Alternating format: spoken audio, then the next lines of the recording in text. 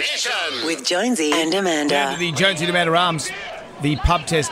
Anastasia Palaszczuk going to Tokyo. Does it pass the pub test? Well, she's there to support the Brisbane bid for the 2032 Games. It will be announced on Wednesday.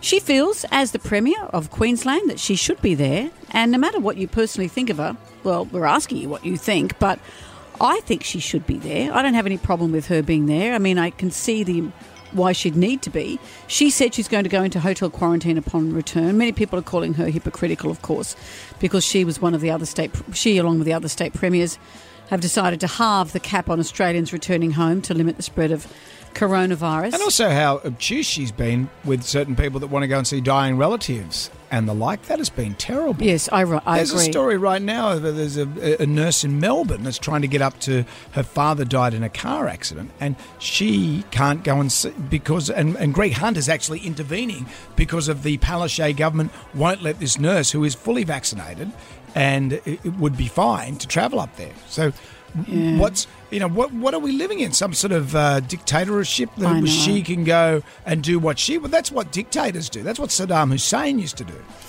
Well, what do you think? Anastasia Palaszczuk going to Tokyo, does it pass the pub test? I don't think so. What reason does she have to get back into Australia? If she wants to go out, that's fine. But there's lots of people that are trying to get back in to come and see their dying relatives, come and see their family, just to come home.